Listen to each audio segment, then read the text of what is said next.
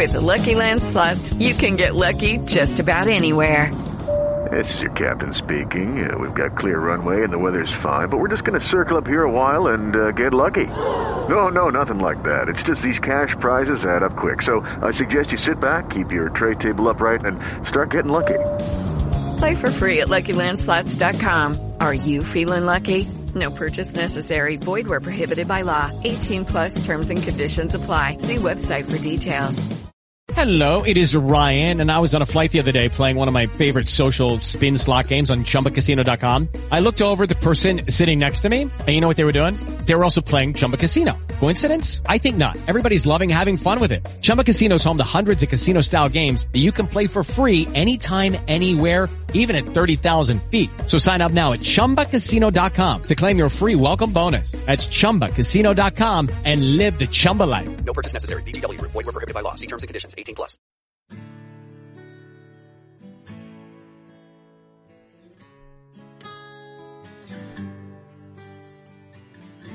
I live my life in shadow, never the sun on my face. It didn't seem so sad though, I figured that was my place. Now I'm bathed in light, something just isn't right. I'm under your spell, how else could it be? Anyone would notice me. It's magic, I can tell, how you set me free, brought me out so easily. That time it worked. It looked like there were some witches that cast a spell on Skype and made it difficult for us to record, but we're here now, and I'm Emily, and you're? I'm Christine. And we're the Feminine Critique, and we talk about movies. Today, Christine, what movies are we talking about? We're talking about two movies. We're talking about Lords of Salem, Rob Zombie's Lords of Salem, if you weren't aware. Is it Lords or The Lords? Is it The Lord? I thought it was just Lords of Salem. I don't know.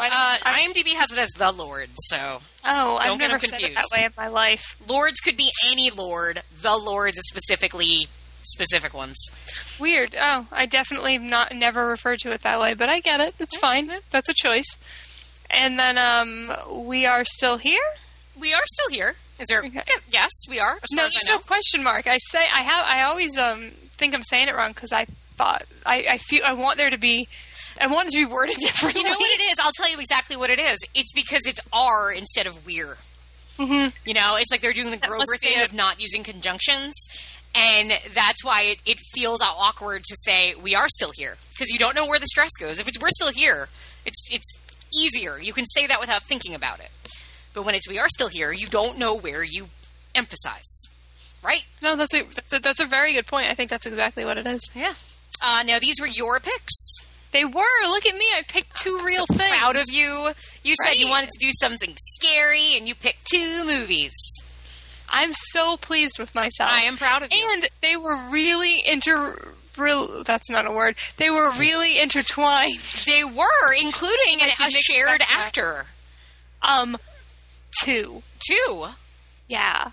You're right. Oh my gosh, I forgot. The two, one, because I think they're kind of uncredited in Lords of Salem, but it's, Barbara Crampton shows up very briefly in Lords of Salem. Yep. And when she showed up, I'm like, is that Barbara Crampton? And then I forgot. I'm like, it must be because it's a Rob Zombie film, so of course it would be. But I'd forgotten. And who was Lisa Marie in Lords of Salem? Is she just one of the witches? I honestly didn't see her. But I saw her in the credits at the end. Like, as the credits were scrolling at the end, I was like, wait a second. Yeah, Lords of Salem, I mean, because it's a Rob Zombie film, it meant that much was filmed and cut. And it's the cast list of Lords of Salem is so good. Watching the movie, second time, and I even deliberately said to myself, let me look for Sid Haig and Lisa Marie and all these people. And I don't know are they in there? Well, Lisa Marie might be because she's in the final credit scroll. But Sid Haig's not. I don't think Sid Haig's actually in it. I feel like he's in the credits roll too, though, with Michael Berryman. Is he? I didn't. Oh, fuck! You're right. No, you're right. I was thinking of something else. Yeah, because I think they're two of the like. They might be in the scene when they're burning the witches. Like they may be exactly, the dudes. That's what Zach said. Okay, or they might have filmed, because originally, we're getting way ahead of ourselves, but originally it was going to be Richard Lynch as, like, the guy that actually talks, and they were going to be with, so maybe they filmed with him at that point, but then Rob Zombie redid that whole thing. I don't know. It's bizarre and confusing. It is, because there's the whole thing, Zach was reading about it. I just let him read and give me the good parts. That is a good system you got there. See, marriage is awesome if you do it right. So he said that there was a bunch not filmed, cut out. There's like a whole story that's not there, and there's like a movie that's like a movie within a movie. And Howard is in it or something. I don't know. So there's a bunch of names I think on IMDb that aren't actually in this movie. And yet IMDb doesn't credit them as scenes cut, which they usually do. So yeah, it's weird. It's confusing, but yeah. I don't think I saw Lisa Marie, but I could be convinced. I didn't spot her. I assume she was one of the witches somewhere, but who knows? Yeah, so there's a lot to talk about in Lords of Salem. Needless to say. Yes. Before we break into our full feature coverages, we like to talk about what else we've been watching, do we not? We do, typically. All right, how about you tell me these things? Okay, my list is actually really short. I don't know. You know what? I have this really vague memory of staying with you in New York. That did happen. And you watching, or at least talking about watching Drag Race. Probably. RuPaul's Drag Race? Yes, RuPaul's most likely, because I am a huge fan of it. So, okay, so I've only had peripheral knowledge of this show. Like, obviously I know what it is. Mm-hmm. Like, I got a brain. I put two and two together. And I had this thing in my head that you watched it, which indicates something to me about something. Like, this is something that I shouldn't dismiss, I guess, because this person who I really admire, who has great taste. Oh, I know, this is just me complimenting you for 2 hours. Yeah. So basically, I do know how it happened. So there's a show called Skin Wars. It's a body painting show. Oh, do you know okay, yes, I've seen it advertised. Okay, so I don't know why we fell down a rabbit hole of watching these on Hulu.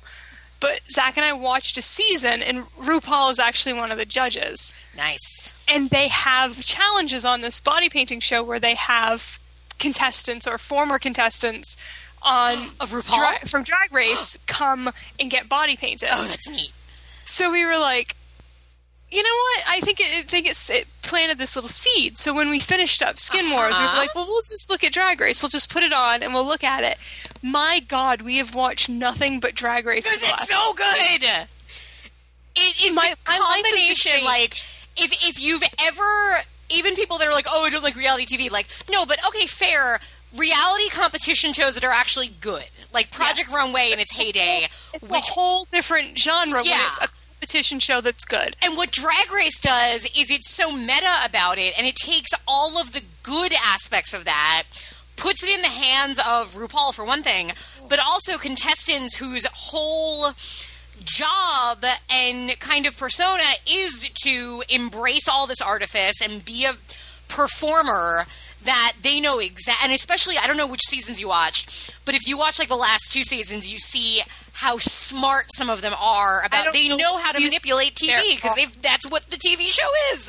What season would you say that they're on now?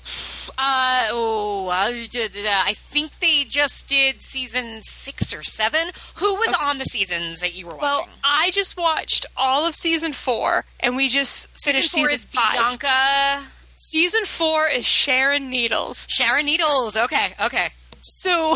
Oh, and Latrice Royale, right? Yeah. Love Latrice. Sharon Needles changed my life. Oh my God, the wrestling episode. You got to watch the wrestling episode, right? Of course I did. There is an episode of Drag Race where they have to wrestle, and it is the greatest thing in the world. The first episode of Drag Race I ever saw had Elvira on it. Oh, yeah. So basically, like, and Sharon Needles is my soulmate, I think. I can see that. So... like, it just spoke to me on this level. And so Zach and I devoured it, and we were like, oh my God. And I'm thinking, okay, I liked Latrice. There were people I liked on that season for sure, but like it was Sharon, and I'm thinking like, so we're gonna try to watch the next season, and it's not gonna work because Sharon's not there. And next season's Jinx Monsoon, who's my favorite. Yep. Oh my god! Of course she is. Of course she is. Oh, the Great Gardens thing. Oh my god, the Great Gardens thing. The Snatch game. For those who don't know, halfway through the season of RuPaul's Drag Race, they have an episode called the Snatch Game where all the contestants have to do an impersonation, but they play it like what is it? Not the dating game. Match game. The match game. So, but they're all in character, and so, like, if you're a drag queen, you come into this show knowing what character you're going to do, and you have to be quick and witty. And in season 5, Jinx Monsoon, my favorite, does Little Edie from Great Gardens, and it's so amazing. I got pissed when people did. Of course, so now I'm like years behind. Bitchy Roxy. That's why. Roxy is not awesome. I did not like she's Roxy. Awful.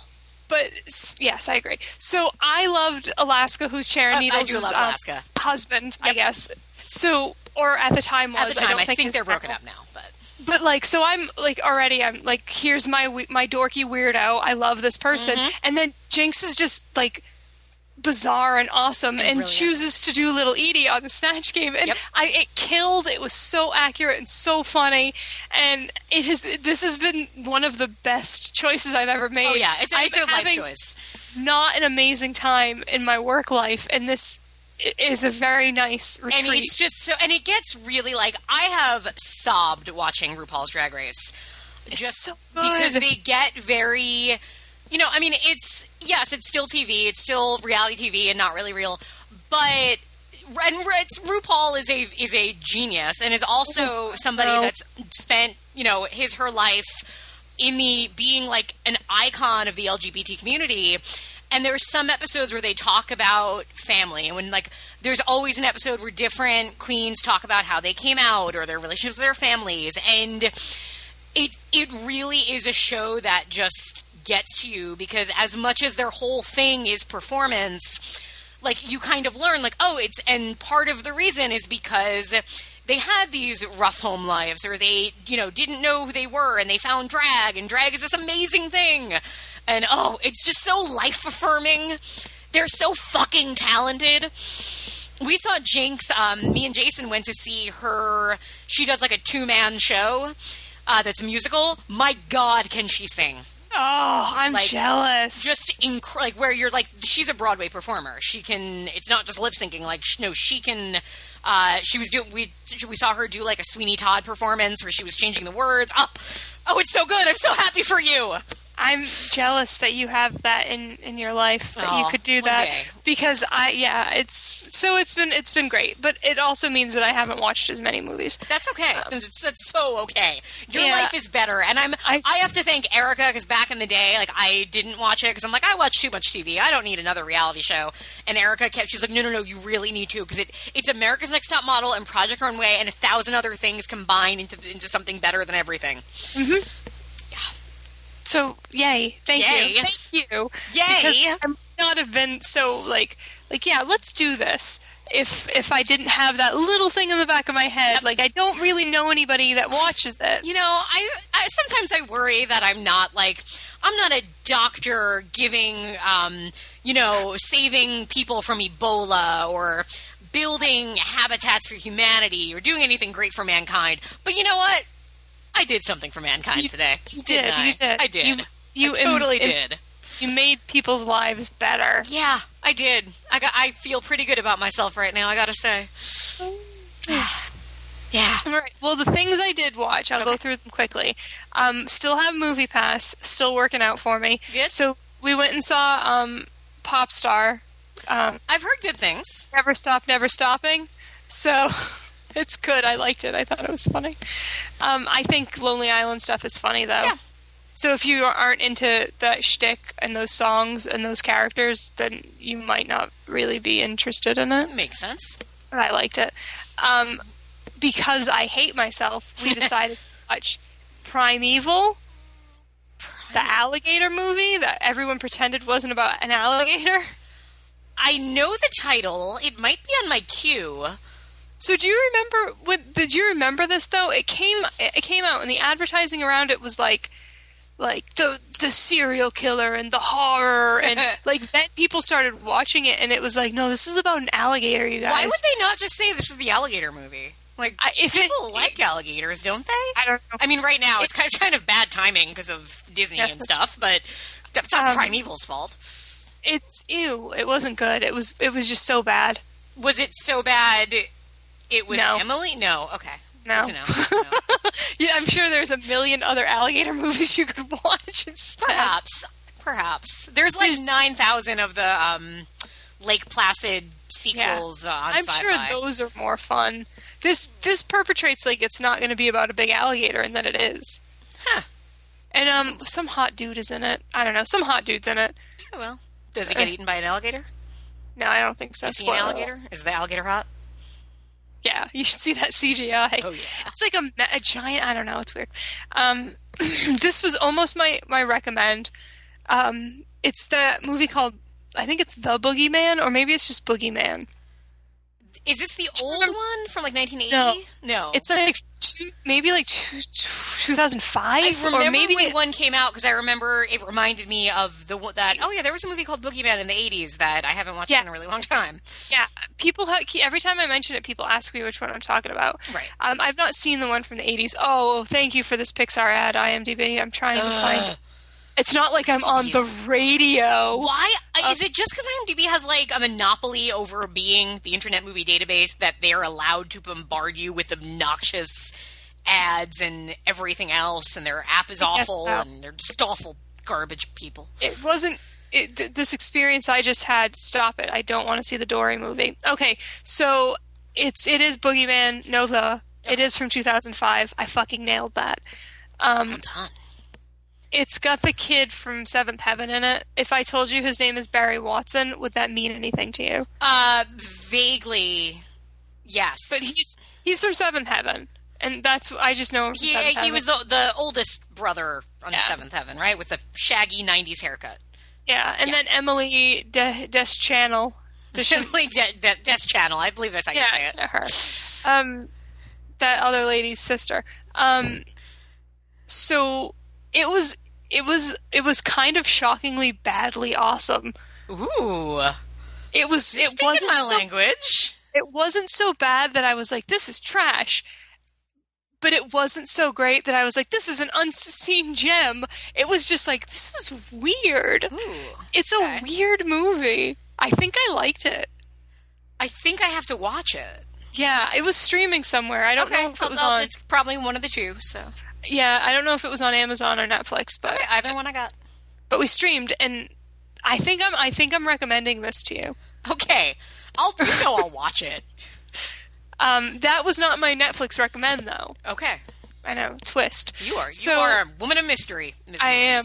I don't really like David Fincher. To say that I like David Fincher is a stretch. I like Zodiac, and even then I think it's too long. But I remember liking The Game, but I can't tell you why. Well, okay. So I rewatched it. Is the punchline here? It? I think I was okay with it. I feel I've seen that. I saw that movie once, and my feeling on every David Fincher film I've ever seen, other than Seven, is every David Fincher film is at least 10 minutes too long. And it's not even like an argument, because I remember even thinking with Panic Room, I'm like... Oh, I wasn't a fan. There's no reason this movie had to be like just under 2 hours. It's a Panic Room. Like, just shave it down. Every David Fincher movie I ever see, I want shaved. I agree with you, and the only one I almost don't care is Zodiac. Whatchamajig, Zodiac, because I like it. And it's so at that point, if you're gonna be that big of a movie, then it's like I generally, for me, where movies get too long for me, it's not when it goes from being 2:15 to 3 hours. It's when a movie goes from what feels like it should be a 90-minute in-out movie to being a 2-hour movie. And that's what I feel like a lot of David Fincher's films ends up as. And The Game is one of them for me. I agree. The Game, it felt longish, but there was stuff going on in it that I was interested enough to be like, okay, I will keep watching this. I think we watched it in one sitting and didn't have to split it up.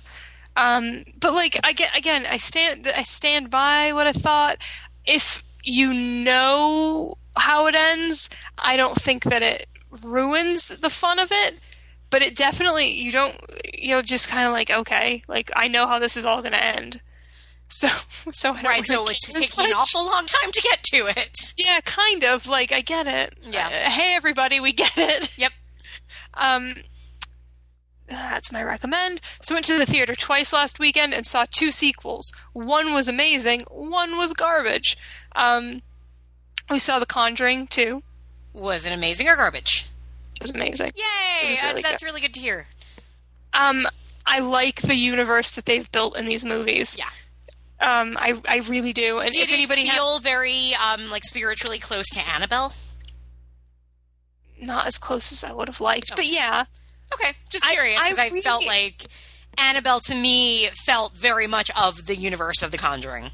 Yeah, for sure. Annabelle and the Conjuring movies, they exist in a place, and I like their universe. It's the Insidious movies that I don't know where they're at, and I don't know what they're trying to do. I loved the third one. And you're the reason I want to see it, because everybody else said it was garbage, but you spoke so highly of it that I really want to find it. But see, I'm one of the 7 people that don't love the first one. Yeah, and I did like it a lot. Yeah, so it might just be like, I think that's interesting, that people who really liked the first one might not like the third one, and then vice versa. I guess, I don't know, the third one gave me something the other ones didn't. That's fair. And then the other sequel was Now You See Me Too. Oh, see, I'm rooting for that movie because it's directed by John Chu, who did Step Up 2 and 3. I know. I have such a weird relationship with that first one. Like, I will say that I like it, but I don't think I like it. I still haven't seen it. It's a bad movie. Now I haven't seen it, see.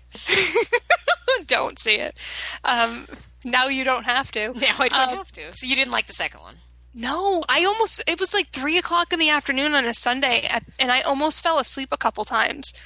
Huh, that's not good. Like, it was boring, and it's like an exposition fest. It's like something happens, then they explain it, then they flash back to it, and then they explain it again. Like, dude, your movie isn't that complicated.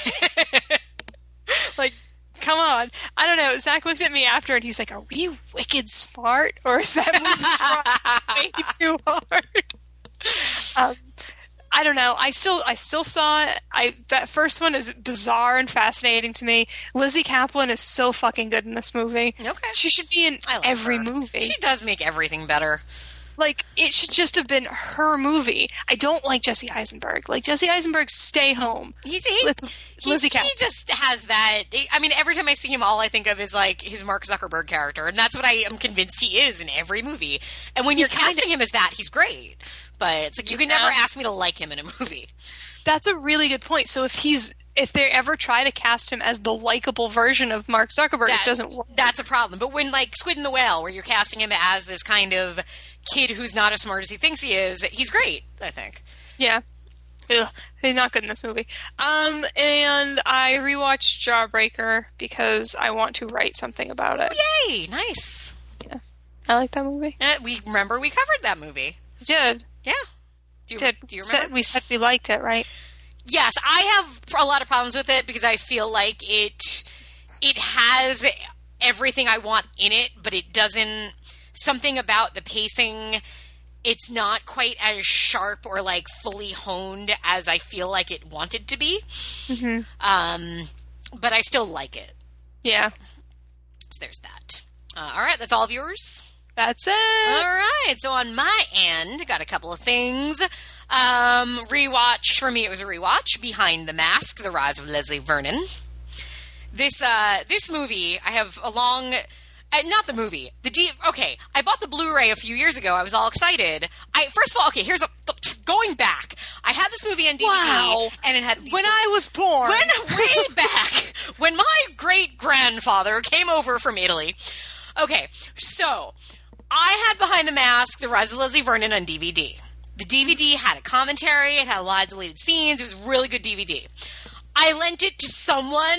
I don't know who, but I don't have it anymore. No, it wasn't me. She's not alluding. It wasn't you. So like 2 or 3 years ago, I was like, I really want to rewatch it. The Blu-ray is like $7. I'll buy the Blu-ray. So I buy the Blu-ray. Right at the time, my Blu-ray player did this thing where it wouldn't recognize certain Blu-rays. And I don't know why. There was a Region 1 Blu-ray, but for some reason, certain Blu-rays would not work with my Blu-ray player. So I'm like, okay, well, eventually I have to update. Well, I'll have to get a new Blu-ray player. Like, it is getting old one day. So, 3 years later, we finally get a new Blu-ray player. I'm all excited. I can finally watch this movie again. I watch it, and then I realize Blu-ray has no special features. Huh. I think I have the Blu-ray. I think I got it for $5. It probably doesn't have any special features. Bare bones. And it's a shame because the other one had really funny deleted scenes. And anyway, I still like the movie. So there's that. It's not perfect. It has its flaws. But I really enjoy it. It's just fun and I like its heart. All right. So that was that. I watched it because this was a movie that you talked about, and it was one of those I need to see where I fall on it, because you fell very differently from most of the internet. They Look Like People on Netflix Instant. Okay. I didn't know what you were. I was like, what is she talking about? Okay. Yeah, I could forget things. I do. So here's the thing about this movie. I loved this movie when it was called Take Shelter.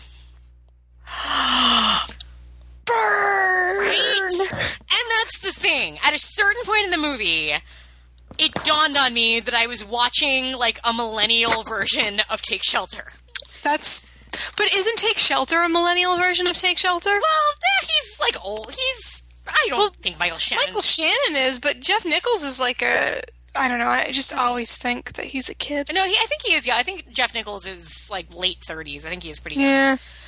But maybe not. They Look Like People is very specifically set in Brooklyn. See, Senorita. One of the things I liked about it. What's that?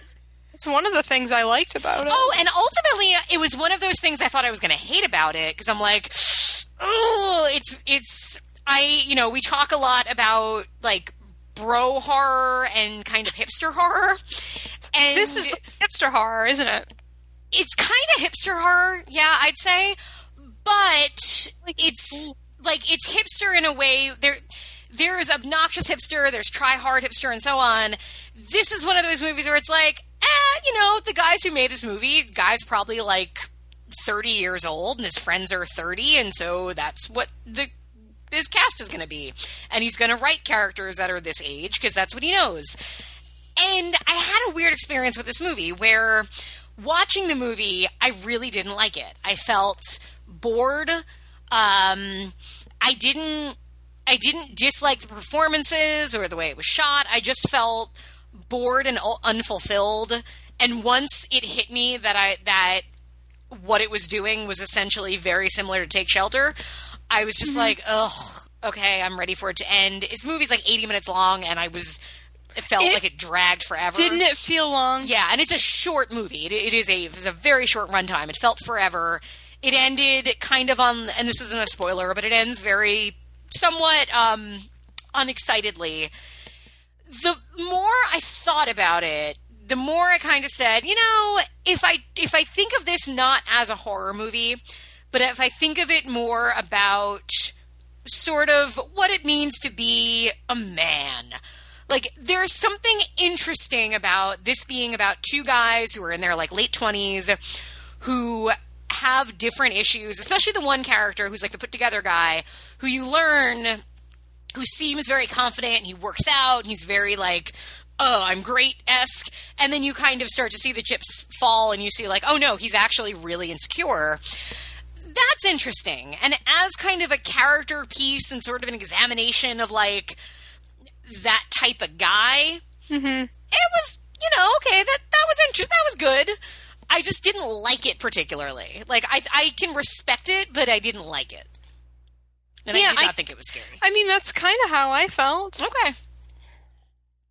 I'm glad we are well together. Yeah, I definitely don't understand why people are so head over heels for it. It's I'm trying to think of what was the last movie I felt this way about, where it was a very specific, and I don't mean to generalize it was young guys that really like this movie. I don't mean to generalize that. And because, I mean, there's movies, like, I have a feeling that, like, #horror is a movie I think would be very hard for men to connect to the way I did. Just because that movie, to me, comes from the place of a certain woman making this movie about a certain time in a girl's life. And I kind of feel like they look like people, The Battery, Spring, like a lot of these horror movies that are very specifically made by younger men.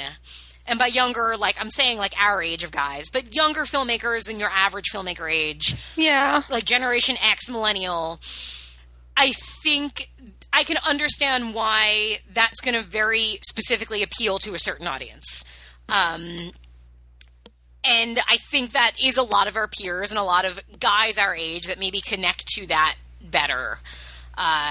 I don't know, and listeners, correct me if I'm wrong or weigh in on that, because I don't mean to generalize and say, like, oh, yeah, VHS, yeah, dudes like VHS because it's about dudes.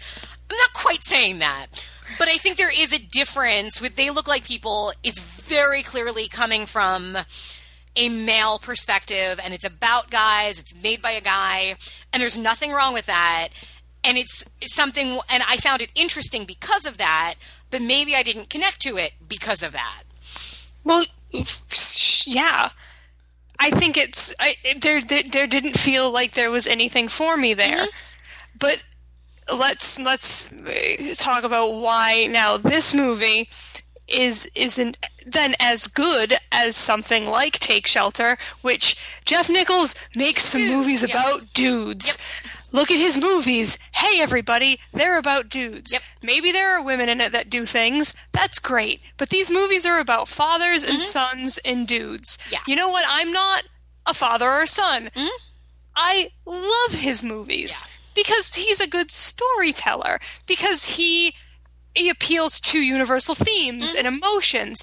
I don't have to be somebody's son to get feelings during a movie.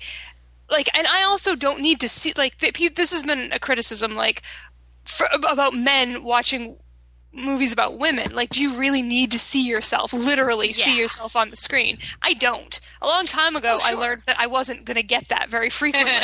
It's cool when I do, which is why I like Labyrinth so much, probably. I was going to say, the rare places you get it tend to be in slashers.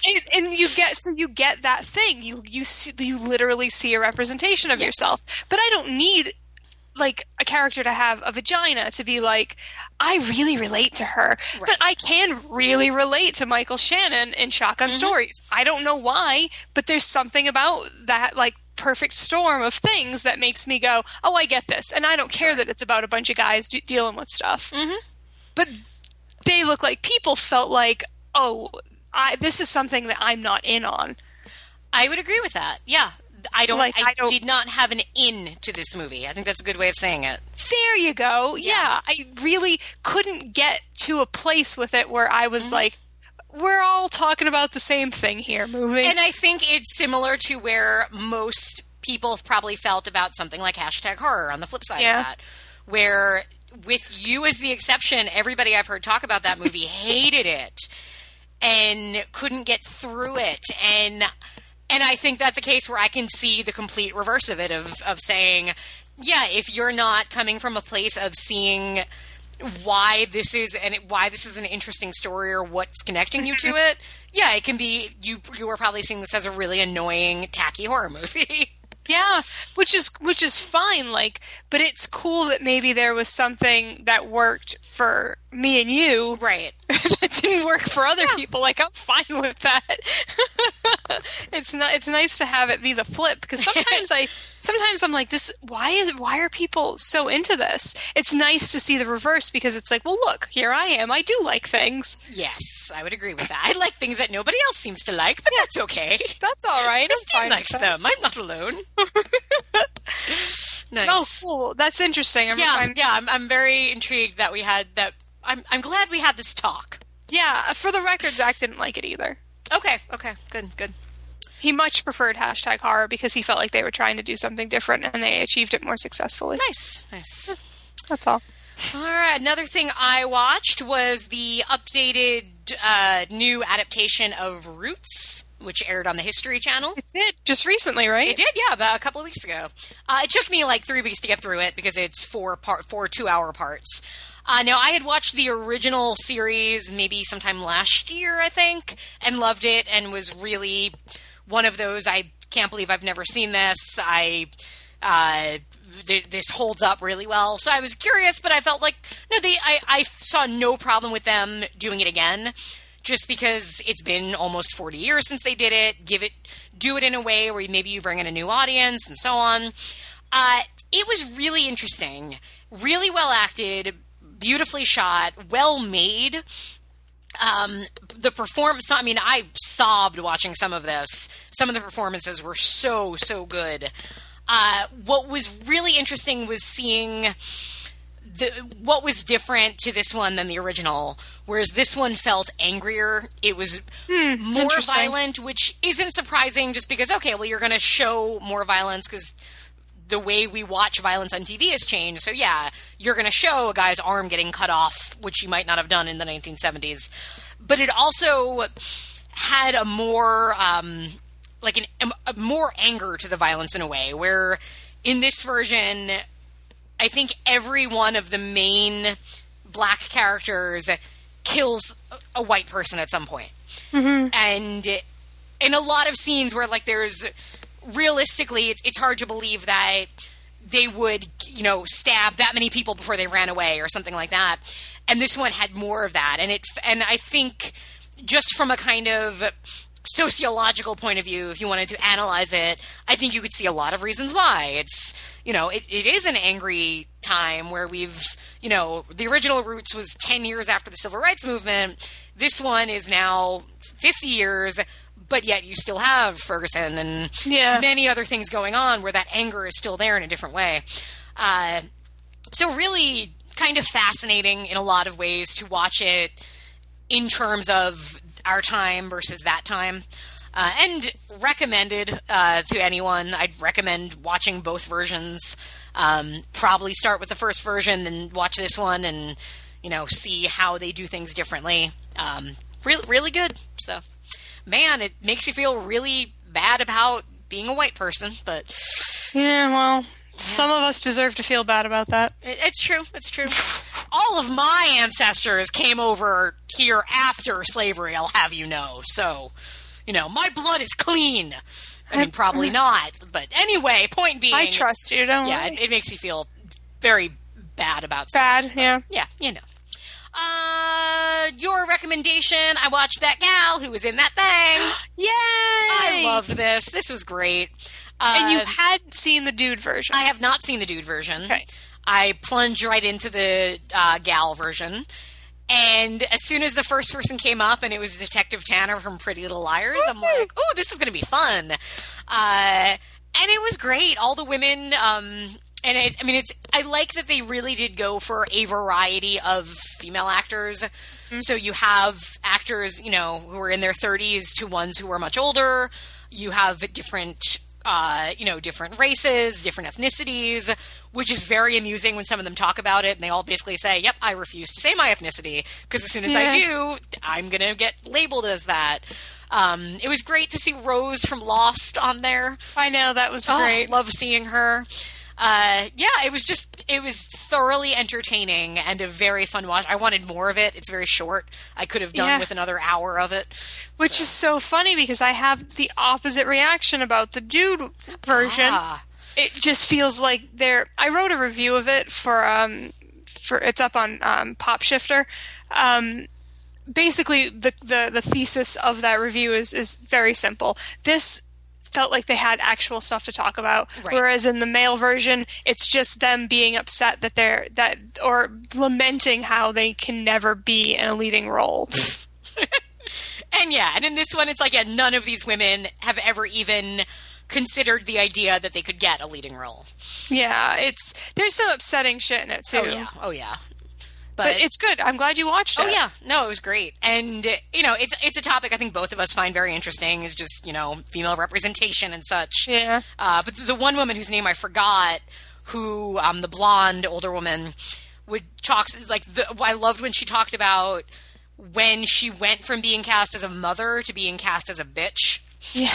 She's like, so basically I took one role where I got to be in power, and from there on I've only been offered power bitch roles. And it's just so interesting when you see how boiled down it is. Yeah, it was very, like, cut and dry. You're either this or you're this. Yep. And they're aware of it. And I do not understand why anybody would be an actor. And then, on top of that, I do not understand why any woman would be an actor and deal with all that. A couple more. A Long Wait on Netflix. Peter Weir's The Last Wave. I believe he made this after Picnic at Hanging Rock. Another movie set in Australia. This is about, it is set in, it's modern times, so it's the 70s, and a group of city guys with their Aborigines are accused of murder, and it's the British lawyer defending them kind of gets visions and stuff. Very odd film.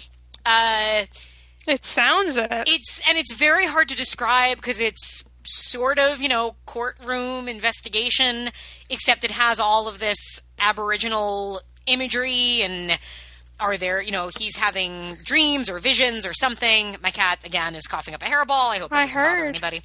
It's okay, Joplin. Let it out. Let it all out. Anyway. But it's worth watching.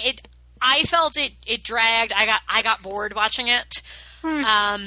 I'm usually a big fan of Peter Weir. I mean, he is a great filmmaker, and I think he's a very underrated filmmaker. So it's one that's definitely worth watching if you are if you're interested in that era, if you're interested in Australian films, certainly.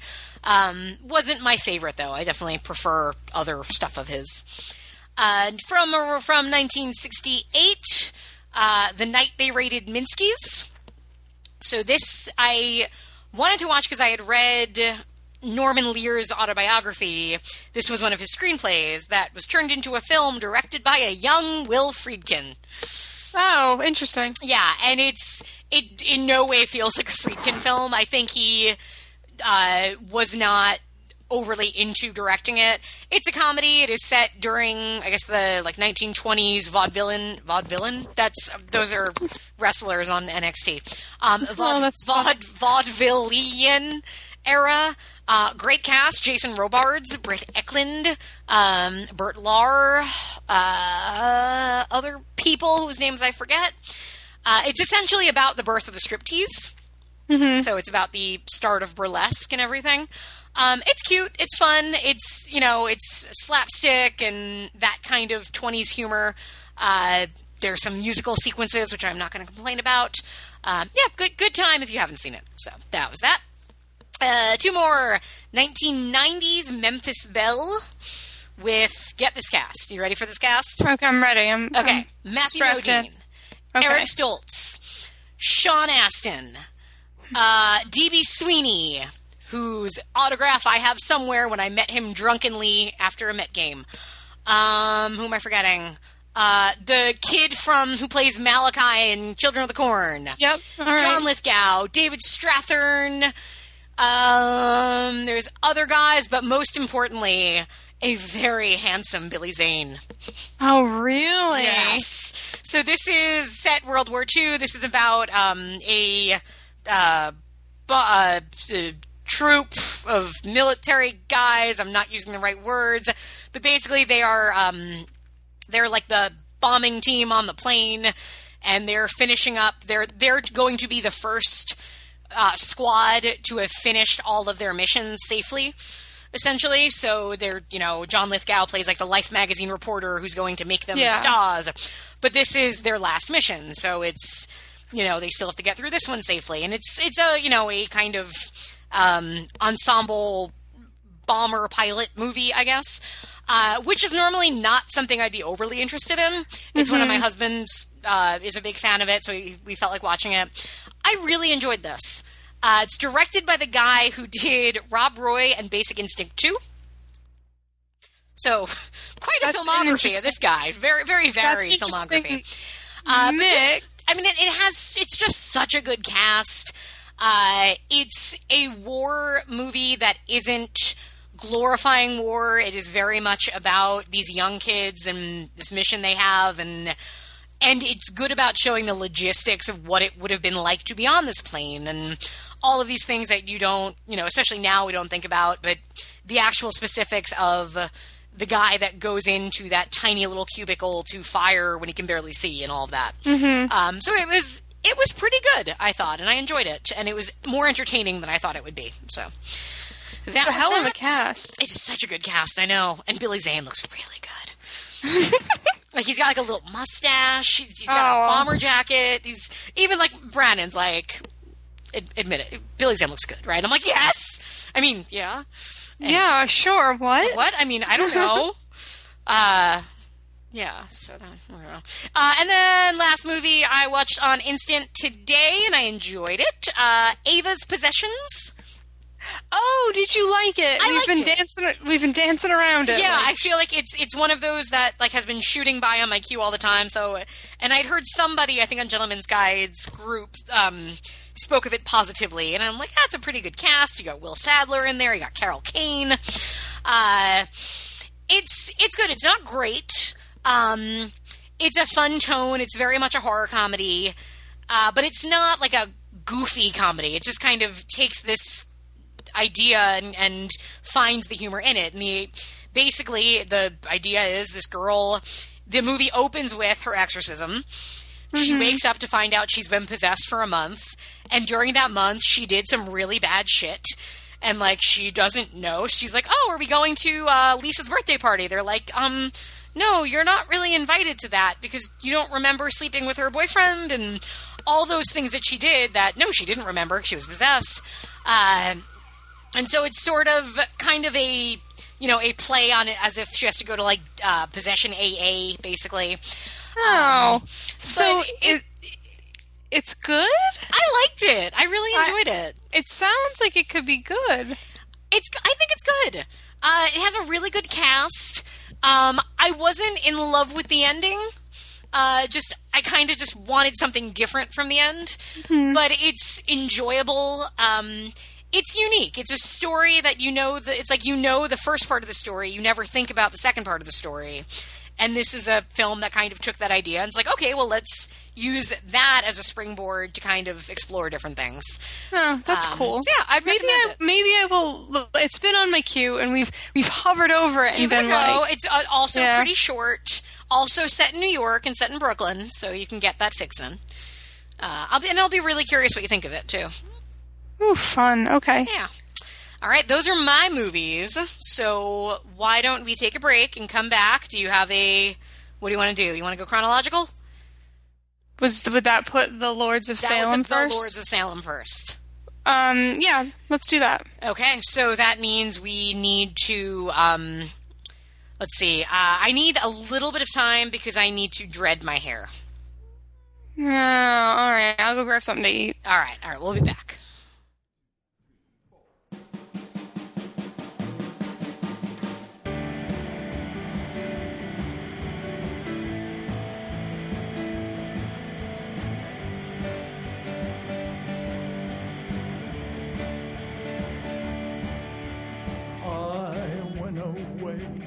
See an old friend of mine. His sister came over, she was out of her mind. She said Jesus had a twin who knew nothing about sin.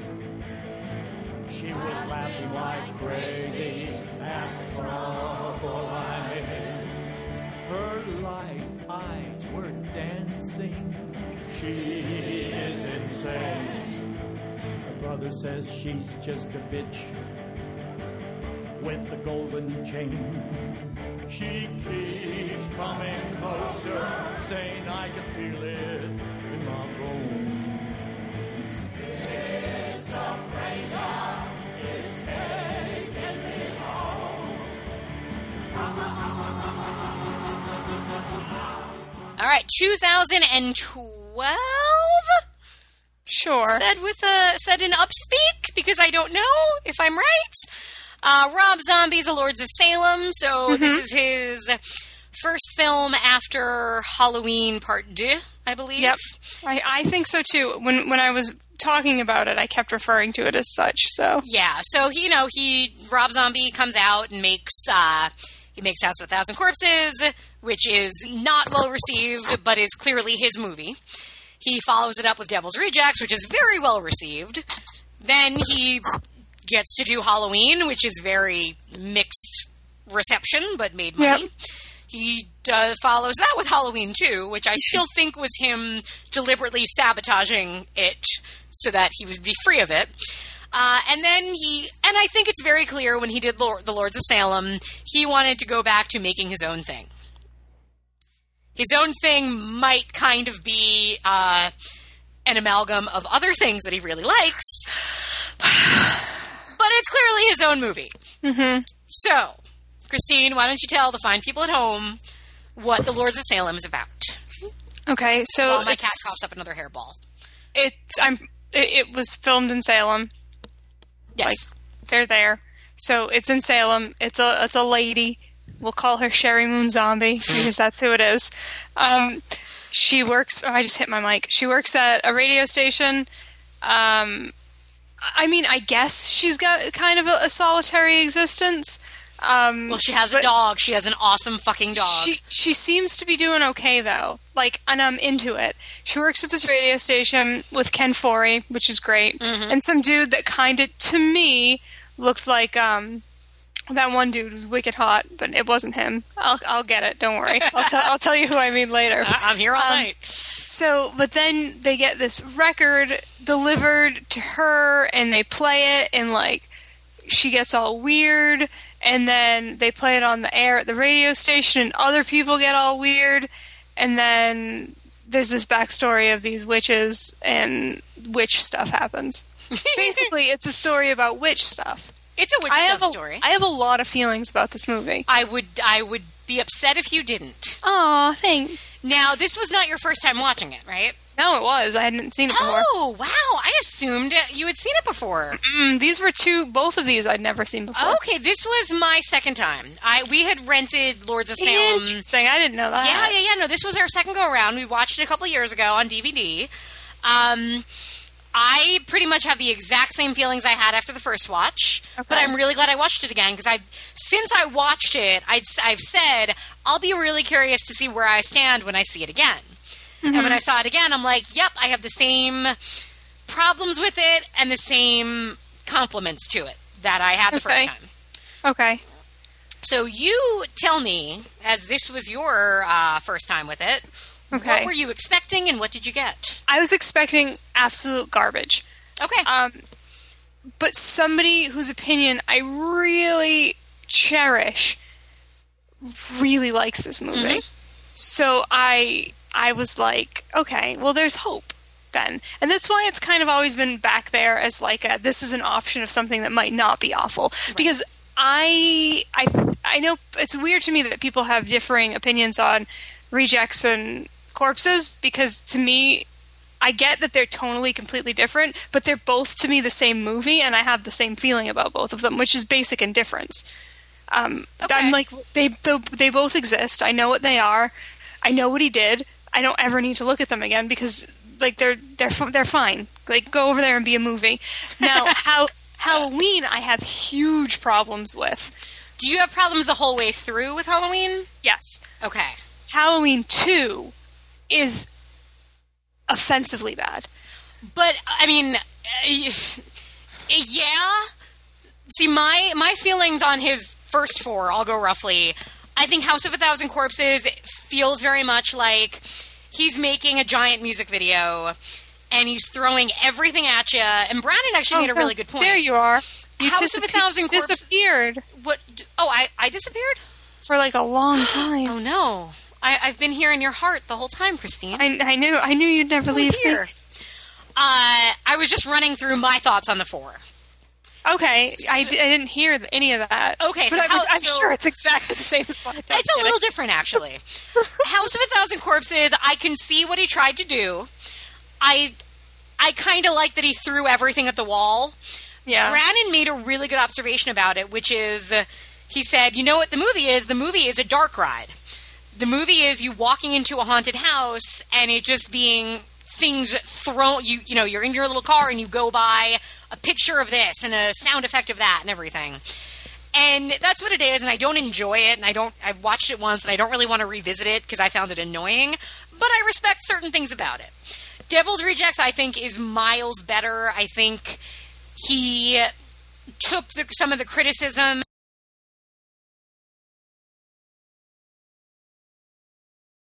actors and directing actors, but it still suffers from being so indebted to the movies that he's celebrating that does it quite feel like its own thing? I don't know. Halloween, I'm okay with his first half of it because I feel like he tried to bring something different to it from then on, as far as it just being redneck horror. But I hate the second half. I feel like the second half is just Halloween told in 30 minutes, and it doesn't work. And Halloween 2, I hated and was baffled by when I saw it in the theaters. I have since come to think, I think he was trying to do something very different, where I think the original plan was Laurie is the killer in Halloween 2. And that would have been cool. But that's not what we get, and instead it's just a mess. So that's where I stand. All right. Let's try this again. Okay. So Halloween 2, we agree, is a mess. You expected a mess. Did you get a mess? Not completely. Mm-hmm. I agree. Which is frustrating. Yeah, I agree. A couple of years ago, I remember having a conversation about this. I root for Rob Zombie. I think we all do. Rob Zombie is us. Rob Zombie was a horror fan. Right? Rob Zombie loves horror movies and wants to just make the movie he wants to watch and that we want to watch. And he's come so close. Mm-hmm. Damn it. He just doesn't quite get there every time. Yes. It's frustrating. Yeah. Oh, so I don't mind movies that are like heavily referential, or things where you can say like, well, I know what he's doing, because that's a bit of a Tarantino thing. And it's like, kind of it's a very modern artist. It's like an our generation thing in a lot of ways. Yeah. We're like, you can't not wear your influences on your sleeve. It's very hard to. Because most people make movies because of very specific other people that made movies. Yep. And sometimes it's impossible to not show that in your work. And that's not an immediate deal breaker for me. That's okay. Like, I like that I can watch this and be like, oh, it feels very blah. Ken Russell in The Shining. Ken Russell and Stanley Kubrick. It was very Kubrickian. It really, really was. Zach said Rosemary's Baby, which I got some of that as well. Mm-hmm. There was a lot of stuff that it was like, but that's okay. Right. I'm okay with that. So I think the way to sum this up the best is my takeaway was, I wish this was his first movie, because this is a good first movie. It's overlong, it's meandering, it's a little, I'm going to throw everything at the wall and hope most of it sticks. But it's a movie that if I had seen, a decade ago, you would have said, I want to see what this guy can do. What is he going to do next? A little maturity with a little bit of criticism under his wing. Like, where is he going to go? This is amazing. But it's not. It's not. It's his fifth movie. We're not there. And it's frustrating that he's doing this now, I guess. And it did, and I tweeted this, like, I thought we were going to make it the whole runtime, but he pulled some Rob Zombie shit. There was some serious Rob Zombie shit at the end. The slow motion Sherry Moon Zombie in a metal t-shirt riding a goat. Yeah? Emily, yes, exactly that. That's exactly what I mean. Because that's exactly what that is. That's some bullshit. Yeah. See, for me, the thing about this movie... Are you 15 making a movie with your girlfriend bullshit? Yes. And even, like, the one other thing is, like, the second shot of this movie being Sherry Moon's butt. Which we know, Rob Zombie loves his wife's ass, and it's kind of adorable how much he loves his wife's ass. It's fine. She was good in this. Oh, I think she's great in this, yeah. I know people out there hate her, and stupid. I think it's so unwarranted, and I think in this movie, I think she's genuinely giving a good performance. I think so, too. It started, and I was like, okay, well, I'm excited that, one, she's not being Michael Myers' mom. Right. And two, she's not being Baby Firefly. Yeah. I'm excited that both of these things aren't happening. Like, this seems like a character. Yep. Huzzah. And I was so excited. And then, like, it was slow, and it was like, oh, wait a second. There's another lady, and this is just about ladies. And, oh, so Sherry Moon's character, I guess Heidi is her name, is like shit's happening. And then I start to think, like, it gets, like, there's some, like, body horror stuff to it. Like, this is all okay. I'm okay with all of this. I'm okay if this is not literal. I'm okay if it is. I'm okay with the witch flashbacks, even though they seem a little overlong, but they seem like they have a point. Okay. I'm okay with all of it. I am seriously okay until we get to that. I'm not even going to say final third. No, I know. Maybe 10 minutes. Until the finale. I feel exactly the same way. I'm fine once they get to the theater. Right. I'm like, okay, where are we going to go now? Oh, now we're just going to go to Rob Zombie's music video for 10 minutes. Yep. And it gets like what child decided that this was what was going to happen? And I know that might sound really harsh and really offensive, but that's what it felt like. And I would forgive it if dude was 27 and this was his first full-length feature. But this is not his first time doing this. Right. And it got really frustrating. Again, that being said, there is so much in this movie that was wildly successful to me. Yep. The thing about this movie that I thought I felt this way the first time, and this time I was like, yep, definitely. I would have genuinely loved this movie if it was a straight narrative tale. Mm-hmm. All of the Bruce Davison stuff, love it. Mm-hmm. All of the, here is this mystery, here are these three witches. He's really good in it. He's so good at it. And I love, and like, it's one of those things that I think is where I get so angry, because he's really good. His character is, his presence is so nice and warm. And like the scenes with him and his wife is Maria Conchita Alonso for no real reason. And I think part of the reason, I think there was probably, again, cut stuff with them. Yeah. But it's like this really nice touch of, I get to see this couple who are really warm with each other, who are really sweet, who are interesting. It's like just this like nice little touch in a movie like this. That's one of those things that shows what Rob Zombie, like, where he has these talents. He has a great talent for, you know, kind of like a Tarantino-esque talent of pulling these actors who haven't seen him forever and giving them something different to do that you haven't seen them do before. And that's great. And I am so invested in this movie, in the story. I think it's a great idea. Very simple. Descendant of a Salem judge who is end up being the beacon of, you know, where all these witches are going to get their revenge through. This idea of all the women in town being punished for it. Okay, that's cool. You have essentially you have a historian who's kind of trying to solve this. Your lead is a recovering drug addict, so there's this added element. And I am into the story. And then the story just says, we know why you really came here to see wacky shit, right? So let's just give you 10 minutes of wacky shit. Movie over. And it's frustrating, because if, you know, I'm all for directors experimenting and doing different things.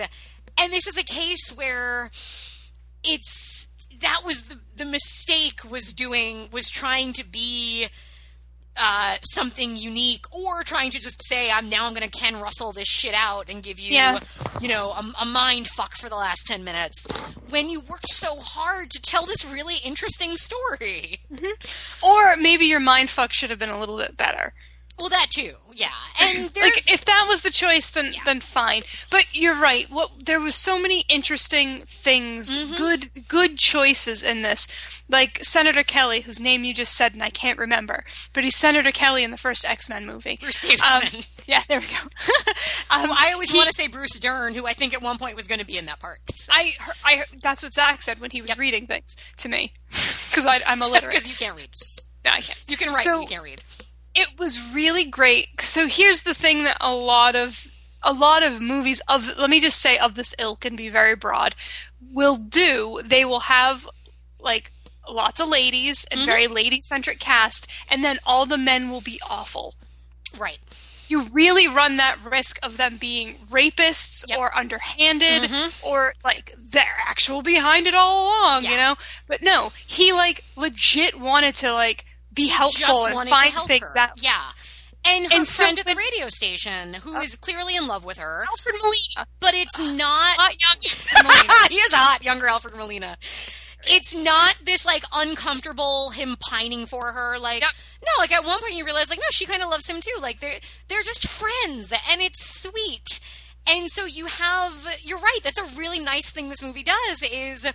It doesn't throw away any of its characters. And there's an interview that I'd gotten like some random notes on from different sources, and one was a guy talking about him interviewing with Rob Zombie, and something Rob Zombie said was that he likes to identify with all of his characters and put a little bit of himself in all of his characters. And I think you can I think that makes a difference here where... There are no stock villains. There's, Ken Foray is a real guy.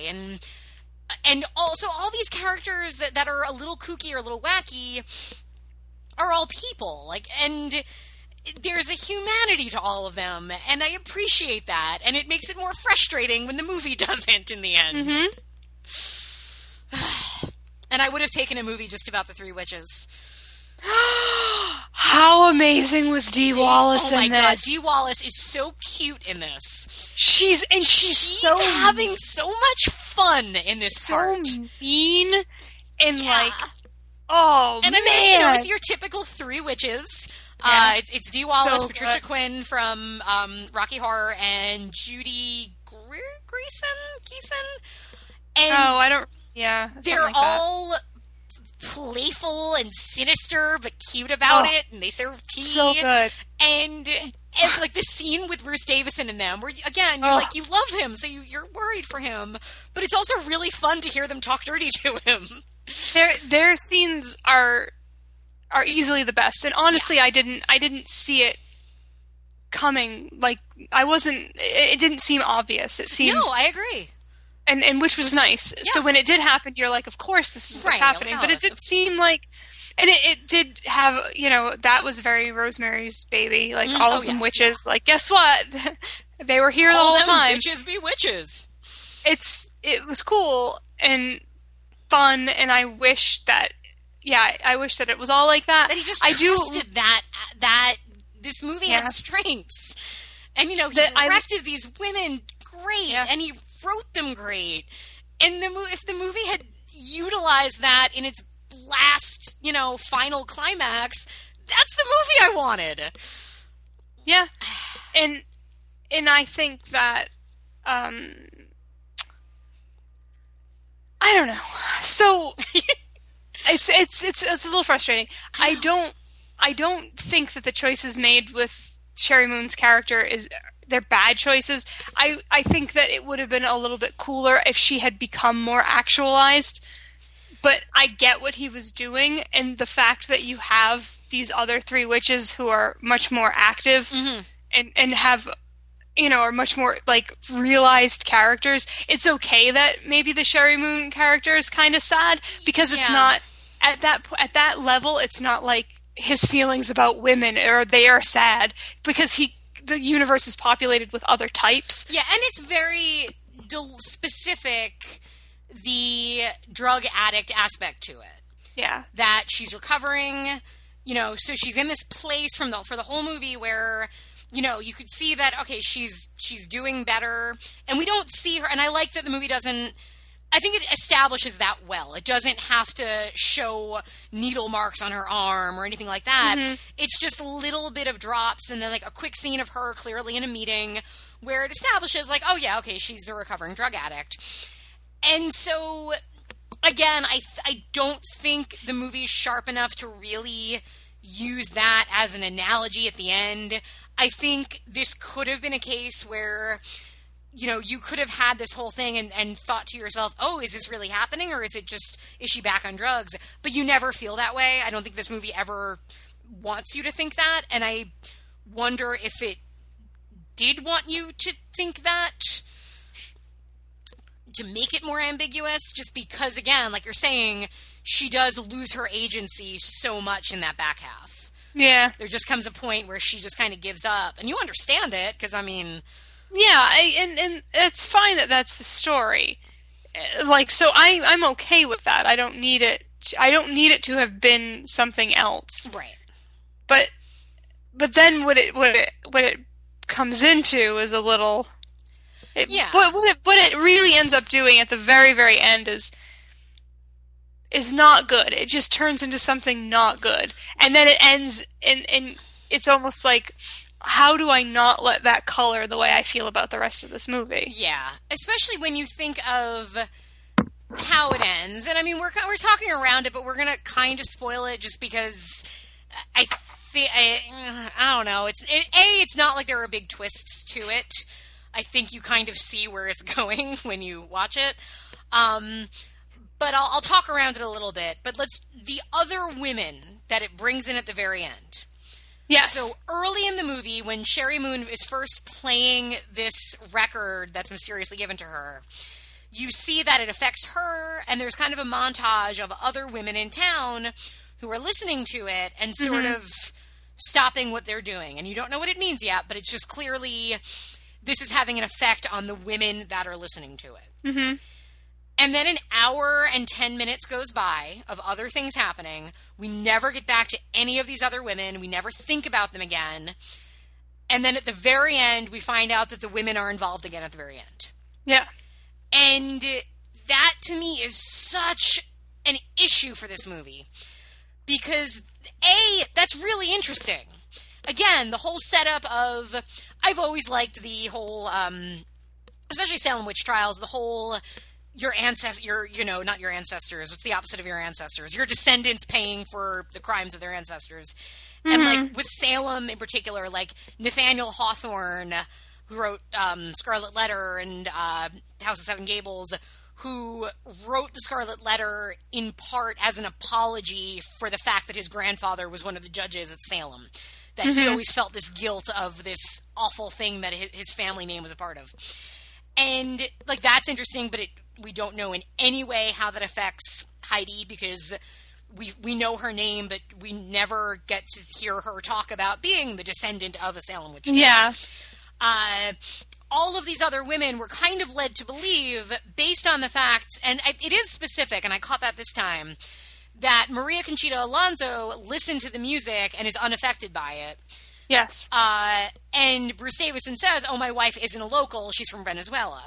Yeah. So we're led to believe that the only women that are affected, and they kind of say this in the end, are women who are, you know, lifeys of Salem, where their ancestors can trace back to the witch trials. Mm-hmm. But you can't set that up without explaining it and then tack it on at the very end and expect that to hit. I don't know what you're saying with it then. And it's a shame, because you could be saying something with it. Yeah. Yeah. Again, it's just frustrating, because I feel like there's a lot of really good things here.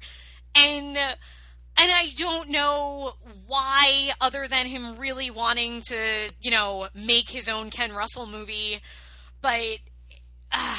he clearly spent a lot of time setting this up. I think Rob Zombie even wrote his own novelization of it that was published. Yeah, Zach was talking about that too. Yeah, I'd be curious to read it. He what? Apparently he did write it. Okay. And apparently it's very long. I'm sure it is, because I'm sure there was a lot here. And based on the fact that, like, we can rattle off a dozen name of actors who are not in this movie but filmed scenes for it. Yeah. You know, and I think it's my understanding, based on what I know of his other 4 films, every one of his films did that, where I think he's too ambitious at the start. His script is probably always 100 pages longer than the finished product ends up being. He casts people, he films them, he cuts the scenes, they don't make sense. Then you're missing tiny bits of other pieces when you put it all together without them. Yeah. And, I guess the kind of filmmaker he is. He's an excess filmmaker, I guess. But this one didn't feel like it was lacking cohesion. It really didn't. It's a tight, well-done story. So, Zach said something about it getting chopped up, like, without him. Like, it got edited. Really? Yeah, I don't know. But again, this is just all hearsay because I didn't actually read this. I can't read. So, it got chopped up quite a bit into something that wasn't his initial vision. So, maybe whoever did that is awesome if that's the case. True. It's possible. Yeah. I mean, I would, if this ever came out in a deluxe director's cut 3-hour edition, I would be curious to watch it. I would. Yeah, because I would want to see if he put everything in there, did it work? Maybe it did. It's possible. It could. Yeah. But just as it is, it's and again, I actually like it. Like, I do enjoy it. I enjoy watching it. It just frustrates me because of how good it could be and how good it isn't. It's my favorite Rob Zombie movie. I would agree with that. It is the only of his movies, not only is it my favorite, it is the only one that I would actively rewatch. Mm-hmm. I have no desire to rewatch House of a Thousand Corpses. Devil's Rejects, I like, but I really don't want to watch it again. The Halloweens I do not enjoy. Whereas this one, if this were on, I'd watch it. That dog, how great is that dog? So great. I like her apartment. I like her. And I like that they give her, the fact that they give her a dog is it's very smart on his part, I think, because it instantly makes her a little likable because, she's got this really sweet dog that's devoted to her. And, it's like just this little thing that gives her something that makes you identify with her or kind of, connect to her, I guess. I don't like the whole I have no problem with opening on her sleeping naked, but girl, do you know any woman that would go to sleep naked but wearing knee socks? No. It's like going to sleep naked but wearing your bra. No woman does it. Knee socks. Some people like to sleep in their socks. I'm not judging you. I can't do it. I don't like to. But not even socks. Like, I was cold, so I had socks on. No, knee socks that come up to your knees, that are tight around your knees, that you do not fucking go to sleep in. Yeah, I don't. It's weird. They would have been down around her ankle. I don't know. Yeah. It's a whole thing. Yeah. But I mean, that's clearly a choice that they made, and that's fine. Yeah, it's fine. But I have no criticism of this movie until that last few minutes. Me too, pretty much. So the rest of it, I'm there. And even the kind of crazy imagery that comes before that, I'm fine with because you're setting up that she's having visions, or maybe she isn't. Maybe she's dreaming. All of that's working until it just devolves into we're just going to do this for 10 minutes and expect you to think it's awesome. Yep. I'm okay with the days of the week. It's clearly just a nod to The Shining, but I always like when movies do that because it always makes things intense and makes me like, oh my god, Friday's coming! Something's going to happen on Friday! I succumb to that. I'm simple that way.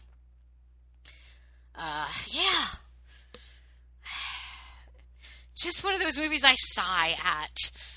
Yeah. Yeah, I'm glad I watched it. And I'm glad I watched it again. And I did not mind watching it again. I just still want a different movie is all. Mm-hmm. All right. Do you have much more to say? I don't think I have. I think we covered it all. Yeah. I think I've said my piece. I feel as though I've represented my feelings about this movie appropriately. Good. I am going through my notes. Love the dog. Love Bruce Davison. Love the witches. Yeah. Those three, man. I really wish he would just make them a movie. It would have been great. Yeah. And he really, and I don't think he gets enough credit for it. Rob Zombie is really good at getting these older actors who were very associated with genre films in an earlier time, and giving them something different. Mm-hmm.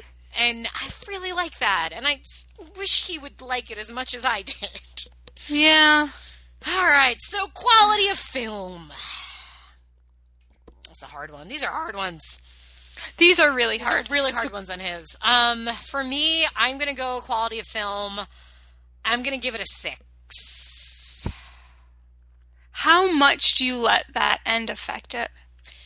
That's where I think without if it ended, I don't know, if it resolved stuff and integrated if it stuff ended set up. Without the jerking off of dildos, I would probably give this movie like an 8. Yeah, I'd probably be up in like 7.5 territory. I guess I'm going to go 6.5 then. Okay.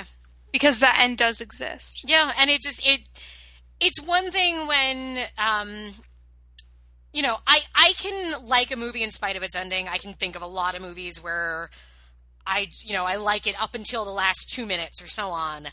And I can still like that movie in spite of that. Mm-hmm. This movie makes it really hard because it does significantly change and turn into a different movie. And it leaves you having watched a different movie than you watched for 90 minutes. Yeah. Enjoyment of life, I'm going to go higher because I really enjoy watching this. I'm going to go 7.75 for that aspect.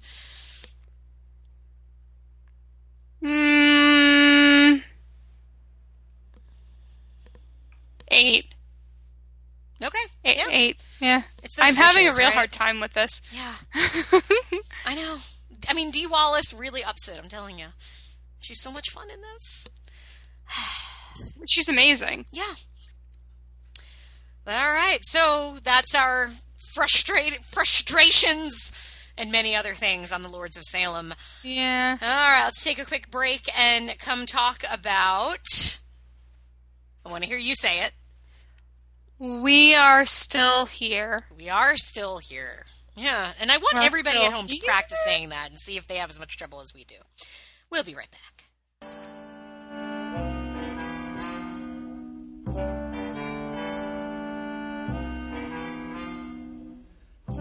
Good times and bum times, I've seen them all, and my dear, I'm still here. Plush velvet sometimes just pretzels and beer, but I'm here. I've stuffed the dailies in my shoes, strummed ukuleles, sung the blues, seen all my dreams disappear, but I'm here. I've slept in shanties, guest of the WPA, but I'm here. Danced in my scanties, $3 a night was the pay, but I'm here. I've stood on bread lines with the best, watched while the headlines did the rest. In the Depression, was I depressed? Nowhere near. I met a big financier, and I'm here. I've been through Gandhi, Wally, and Windsor's affair, but I'm here. And now on to 2015's We Are Still Here. We're still here. We're still here. We're not going anywhere. Written and directed by Ted Geoghegan. Yep. Jorgagan? Yep, all that. How would you say that, honey? Gigan? Brandon says Gigagan. I think he's just making up things now. So yeah, Ted. All of this is right. Directed by Ted. You chose this movie. I did. What led you to this one? People like this movie. People did really like it. This had, I think, a very limited theatrical release last year. Look, I don't want to make you jealous, but I'm friends on Facebook with Barbara Crampton. I'm really jealous. I love her. A lot of people are. But, I mean, I'm just saying, like, I saw her talking about it and people talking to her about it. And so it was, like, crazy on my radar. And the cover of this fucking movie looks so good. That is a great cover. And so I heard people talking about it, and you're right, it got, like, a tiny theatrical, right? That's what you said? I think so. It might have been a VOD/theatrical, but it was one of those ones where everybody was talking about it before it was available on DVD. Yeah. So it was out there enough where people were seeing it maybe at festivals and the like and so on. Yeah. But yeah. And so it popped on instant, and for some reason I had it in my head that it was maybe a little too heavy to kind of just pop on randomly on like a Wednesday night. I don't know why I had that impression. And so I kept putting it off and putting it off and putting it off. So I thought, well, I would like to watch that, and if I pick it, I'm forced to. That this is true. That is the way it works. So otherwise, I do send Dee Wallace to your house to put a spell on you. So that would be okay. It would be kind of be awesome, actually. So yeah. Yeah, and I had heard very good things about it, and as soon as it came on Instant, I put it on my queue, and then, a day later, you're like, we're going to cover that movie now. So, oh, cool. I'm glad that worked I would have watched it anyway. And again, for me, it was just hearing good word of mouth, seeing Barbara Crampton associated with it, and seeing Larry Fessenden on there. Because he's just, I like him. I feel like he's like a, good fairy godfather to the young horror filmmakers of the world. And when he participates in a movie, he's sort of giving it a stamp of approval of some kind. So why don't you give us a quick synopsis of this one? Okay, so I think when we actually talk about it, we're probably going to spoil, quote unquote, it. It's possible. Okay, yeah. But like just when we talk right now, it's about these two folk who would be Barbara Crampton and this dude. The Sacchettes. They move into this like old farmhouse type thing, upstate New York. The IMDb says New England, but I could have sworn they also said upstate. Part of it is they talk about the restaurant in town is called like Buffalo Bill's, so I kind of was assuming Buffalo. I know it was filmed in New York, so I'm going to say upstate New York. Yeah, for some reason I was really hung up on that. I know I shouldn't be, but for some reason I really was. Okay. But anyways, they move into this house. They've recently lost their son. Creepy stuff starts happening. Lisa Marie shows up. And it's not enough to save this movie. Oh, okay. Tip in your hat.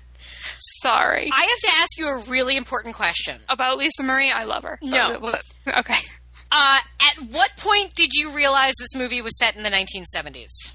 I'm still not sure that that's the case. Thank God. Okay. Because so about halfway through the movie, I dawned on me that they had like a dial phone. Yep. And there was a moment where like when they go out and like other characters are coming to the house, and I'm thinking, why didn't they call them? I'm like, this movie's doing that kind of cool thing where they're sort of just not acknowledging modern technology, which actually Lords of Salem kind of does too. Where you know what? So to talk about how they're very interesting companions. So that's one of the things. Yes, clearly it's a Rob Zombie aesthetic, I think, at this point. I think so too, because cell phones don't look good in Rob Zombie's character's hands, so he doesn't use them. So, and it's got a 70s vibe to it, but I don't think Lords of Salem is under any illusions that it's not modern. Right. Like very specifically, Bruce Day, even though like when Maria Conchita Alonso is saying, I recorded the radio show, and it's like a cassette tape radio that he plays, but then a scene later he's researching using a Mac. So yeah, it knows where it is, but it's a style choice. It's right, like a visual and I'm fine with that. choice. It's not a movie, like it's because there's no moment where you're watching it and you're distracted by the fact that all they need to do is take their cell phone out and they could be fine.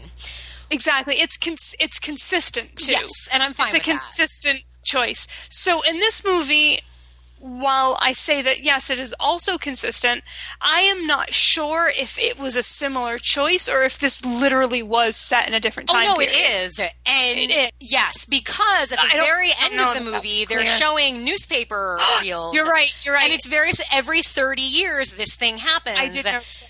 And it's set up so that you're like, oh, yeah, it's 1970 when that happened. Now, in a way, this movie, I didn't realize it for a very simple reason.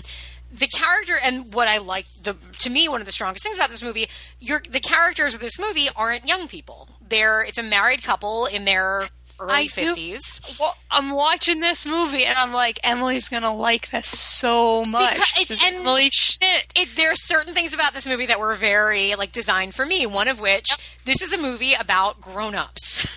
And I like horror movies about grown-ups. I've seen hundreds of horror movies about teenagers and 20-somethings. I have seen dozens of horror movies about grown-ups. So I like horror movies about grown-ups. And with this one, because your cast is in their 50s, it's not like they're wearing new fashion or dating themselves. And the clothes these characters are wearing are, because when you're in your early 50s, you're not necessarily hip to the trends. You're going to, probably look the same way you will in 20 years. When Lisa Marie and Larry Fessenden come in, they're presented as being these very hippie, stoner, new age characters. Mm-hmm. And there was nothing that said 70s to me about that, because you could have that now I know people in their 50s who smoke a lot of pot and kind of live in a sort of hippie existence, and they look exactly like the characters in this movie in 2016. Yeah, I mean, it's true. And so it didn't bug me. I just felt really dumb when at some point I looked up something that was assuming it was very obvious that it was the 70s. And the other thing is, I have no idea why they made that choice in this case. Because I think what do you think? Unlike Rob Zombie, I think it might be to justify the aesthetic and the desire to not have easy contact and easy answers. I mean, it's another good example of this, as we're talking about, is It Follows, which specifically pulls from past and present and future so that it's very disorienting and you're never set in a time period. In this case, I think it might have been the aesthetic. I think it may have been this film is clear. This filmmaker probably is doing a kind of Sentinel and other movies that maybe influenced it, and it kind of maybe felt natural then to have a look that was more 70s. I can't. The fact that I'm so distracted by it, to me, is something of a problem, because I don't know. Maybe if it had just had a placard at the beginning that said 1976, I would have thought about it once and forgotten about it. But it just bothered me that I had to realize it, and it just seemed distracting once I did. And maybe that's my fault. I don't know. I definitely thought about it. Okay. It was something that I wondered, but there is an aspect of me that wasn't buying so much of this that I didn't care. Okay. So what were you not buying? I didn't like it. You just didn't? At what point, I'm curious, was there a certain point where you were like, not working for me? Because this movie does have very specific acts, I guess. Yeah, I think you're right. Pretty quick. There's something about the pacing. It's a very odd pacing. Which I liked the... I'm a fan of movies that kind of surprise you with pacing in a way. So this movie, it starts off very slow. It's these characters that are mourning the death of their son. Things are weird, but you don't quite know how weird they are.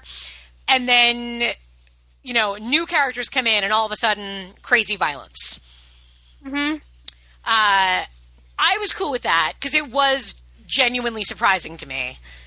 I was kind of like, oh, okay, I'm in a different movie now. This is kind of cool. And then it turns into a really different movie. Yeah, I will say I didn't enjoy it, and I think I already commented somewhere on the internet that you saw. This to me is like a movie where I go like, oh, this wasn't for me. But I'll be checking in on you later, because there's a lot there that is like thumbs Definitely. up, but the execution of it this time for me was not awesome. Yeah. Barbara Crampton was great. Oh, she's but the so acting good. for me was not good. She was fine. She's somebody that I think doesn't get enough credit. She did a lot of, she was kind of a Stuart Gordon muse for a while.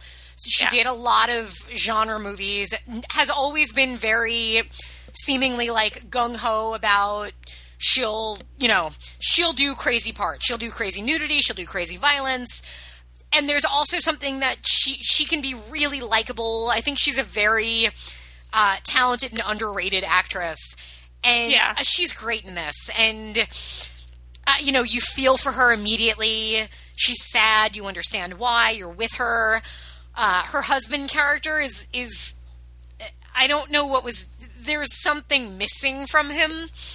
Yeah. When it's such a small cast, and yet the cast doesn't fully pop for me, I guess. Yep. Mm-hmm. And then my biggest issue on this, and I kind of said this in the same thread I think you were in. So this movie, not spoiling, but we eventually find out this town is cursed. It has something to do with this house, has something to do with the townspeople, many generations of it. It's all about the town. We meet the town an hour into the movie. We see one part of town for about 2 minutes. We get to know no characters in town, but the movie's actually about the town. Mm-hmm. That was really problematic to me. Because this is when you're dealing with a haunted community, you need to know the community. And no time is spent on that. Worked for the most part. There was just a lot of nothing really happening.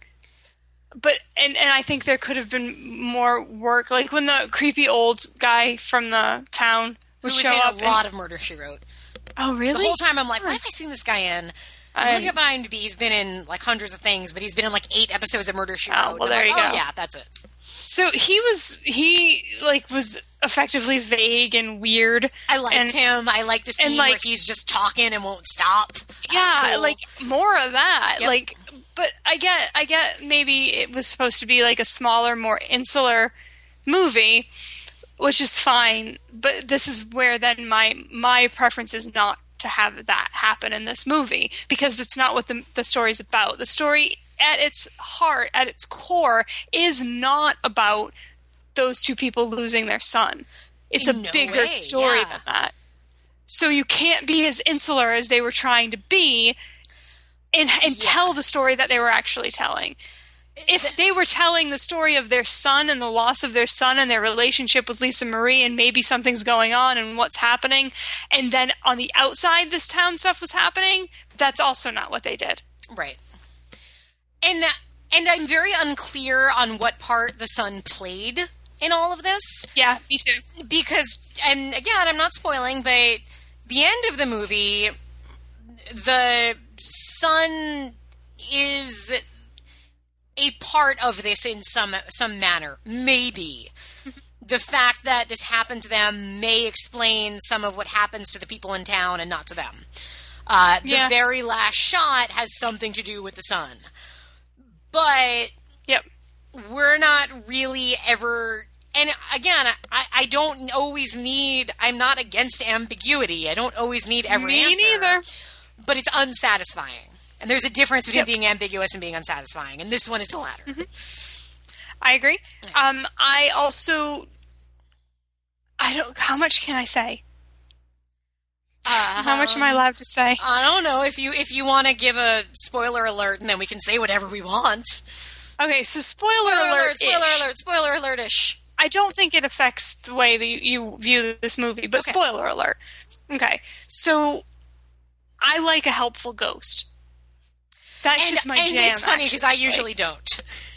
I feel like helpful ghosts, to me, make things less scary, because it's like, the ghost wasn't scary. It was the guy that killed the ghost. But you know what movie does that really well? The Pact. Oh, yeah. Does helpful the Pact ghost is the rare really exception well. where I was fine with the helpful ghost aspect.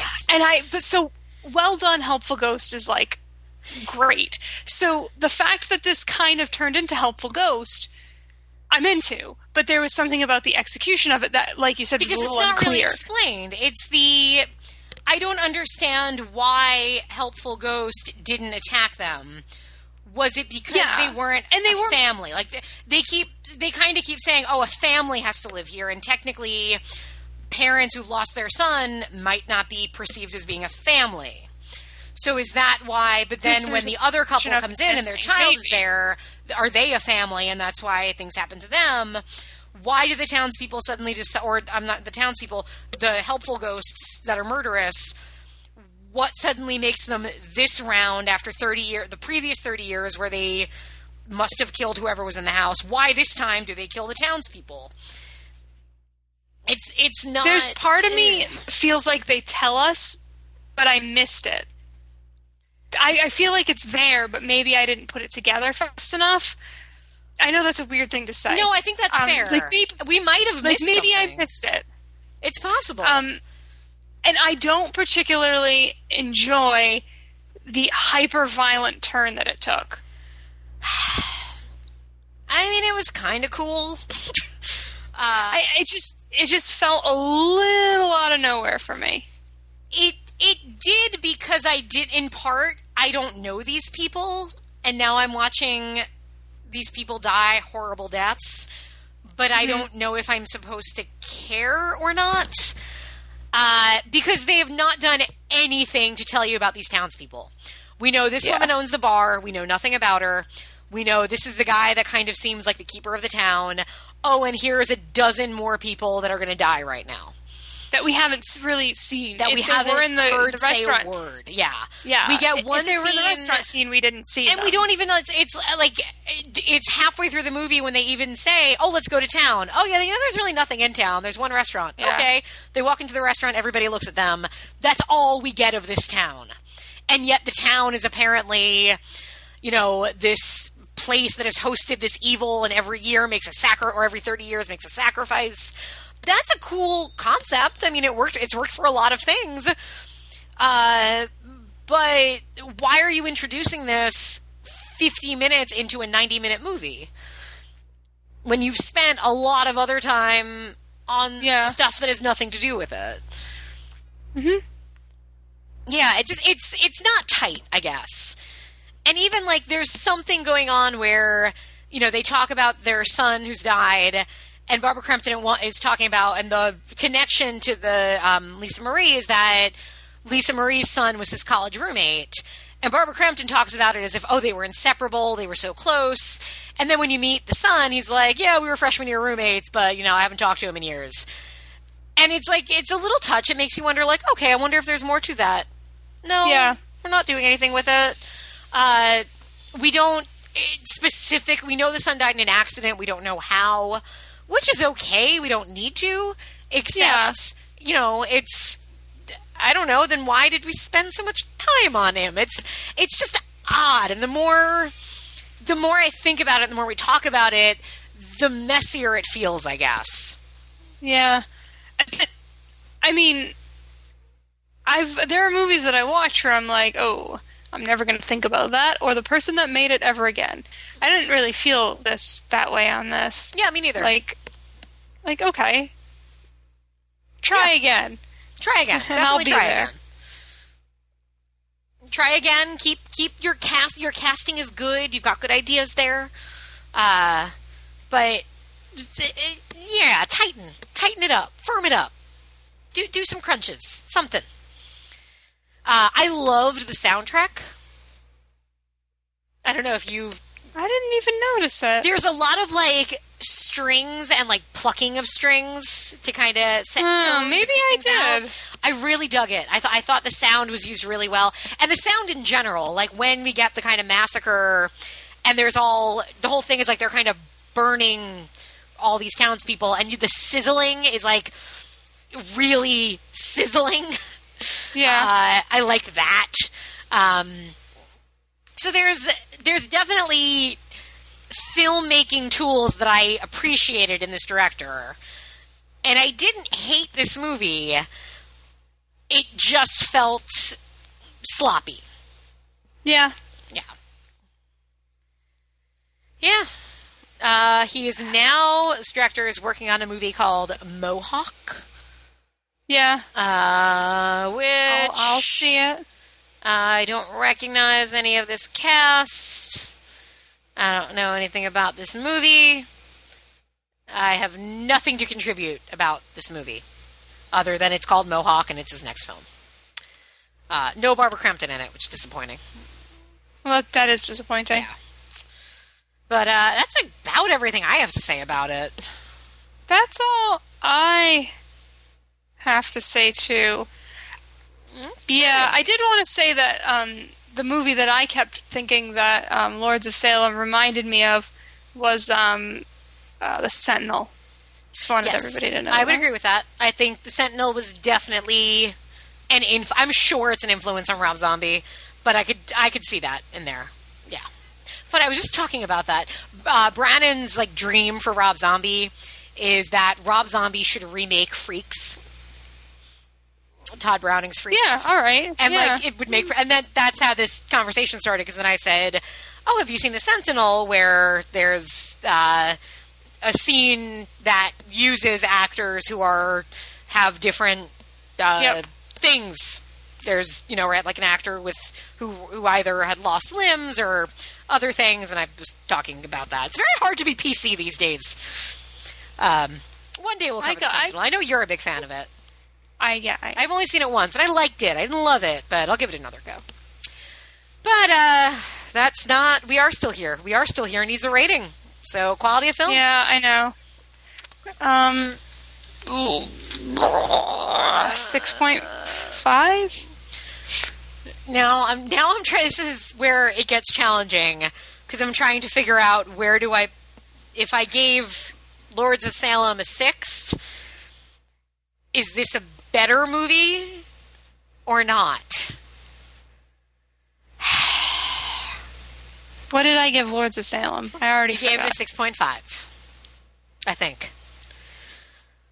I don't remember. This is really hard. I'm trying to honestly decide, is this a better movie than Lords of Salem? I might have just rated it like I thought they were close, but I don't think they're close. I think that Lords of Salem is way better. It's better. Yeah. But I feel like I gave Lords of Salem too low, because I feel like, probably, but I don't think this is really that far under a 6. So I'm going to end my Lords of Salem to a 6.25 and give this one a 6. How's that? What did I just rate this one? These ratings are meaningless. There's meaning if you look deep within yourself.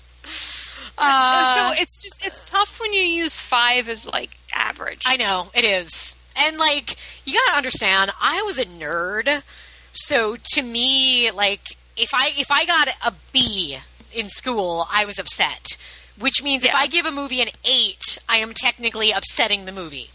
And so it's very difficult to try to translate that into my terms.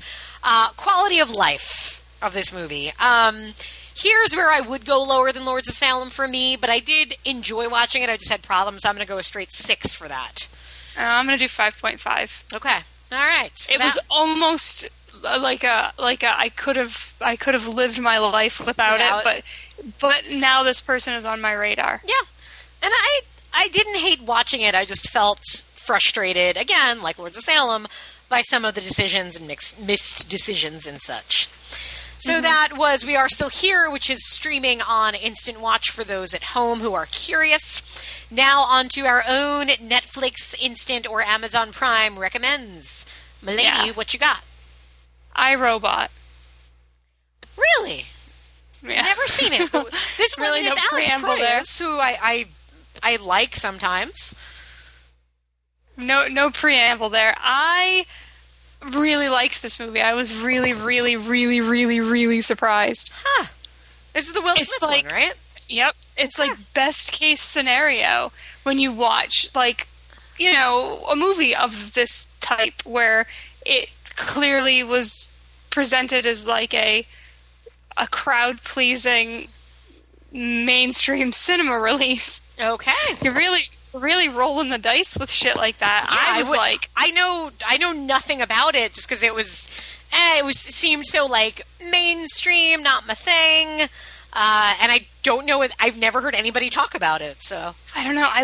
Zach was like, it's kind of weird. Like, it's got stuff in it you might like. You really want to watch it? And I was like, yeah. And then I was like, oh, wow, this is good. I like this movie. So maybe it was an expectation thing. So maybe if you tell somebody, oh, this is a pretty good movie, they will watch it and go like, oh, this was not great. But if you approach it like this is a movie nobody ever talks about. It's got a lot of CGI. It's about robots, and it stars. You expect something. That's fair. And I got something different, and I liked it. Okay, interesting. You pulled one over me, I'll tell you that. I was not expecting that one. Neat. All right. Mine is maybe a little more predictable. This was a rewatch for me recently, but Brandon hadn't seen it, and I was like, no, I think you'll like it. I liked it when I saw it the one time. Let's see how it holds up. Tucker and Dale vs. Evil is really fun. I love that movie. Yeah, it's on Netflix Instant. That one dude's in both of our movies. Which one? Alan Tudyk? Yeah. Alan Tudyk's in everything. He's in iRobot? He's the voice. He's the voice of the robot. Oh, I didn't know that. Yeah, I like the robots in this movie. Nice. I'm a child. But he's like in both of them. I didn't know that. He's in both of our movies. He is the Lisa Marie of our Netflix instance. How about that? Or the Barbara Crampton. If you haven't seen it, it's really fun. If you saw it and are wondering if it holds up, it really does. Because it's sweet, and the characters are nice to each other and cute, and it's really funny, and the setup is really good and simple, and it commits, and it could have been very cringeworthy, but it's not. And you know who else is in this? Our favorite from Final Destination 3 and the Christmas Bounty Hunter movie with The Miz. Mm-hmm. Remember the blonde, like the ditzy blonde? Yeah. She's the ditzy blonde in this movie, and she's really good. The whole cast in this movie is good. Yeah, it is. It's delightful, and I was happy that it was delightful the second go around. So, yeah. Awesome. Yeah, I've seen it twice too. I think I liked it. Nice. Both times. I like that. It's a good movie. Yeah. All right, the next episode. So I got it. I got ideas. You want to hear my ideas? Okay, so this started with a conversation with my husband about UHF, which turned into me saying how good Kevin McCarthy is in UHF, and then it turned into... Are we watching UHF? No, we're not. We could. I'll rewatch it right now if you want. Actually, it almost ended in my divorce. Wait, did we already cover UHF? No, we didn't. I was listening... Projection Booth just did a coverage of it, and it was a great episode, and he interviews the director and everything, so UHF fans, go listen to the Projection Booth's episode on it. And I discovered recently that my husband is not a fan of UHF, so again... So it's over. Possible divorce coming soon. I'll keep you updated on that. But anyway, we ended up talking about Kevin McCarthy, which made my husband say, oh, and he's so good in Inner Space. And I said, I saw Inner Space once when I was really young, and I only remember that Martin Short's in it, and I love Martin Short. So we're going to watch Inner Space... I will thank you on Zach's behalf right now. Is he a fan? Yeah, he's been trying to get me to watch it for a while. So now you have to. It is Dennis Quaid shrinks himself and goes into Martin Short's body and woos Meg Ryan. I think I've seen parts of it, like when I was younger, but I don't know if I've ever... It was definitely one of those like cable stalwarts, but I've never sat down and watched it beginning to end. And again, so both of our husbands are big fans of this movie, apparently. Or your husband and my current husband, until we talk about, I make him rewatch UHF and see where he stands then. So thought a lot about what to pair it with. Could have gone many ways. Many ways.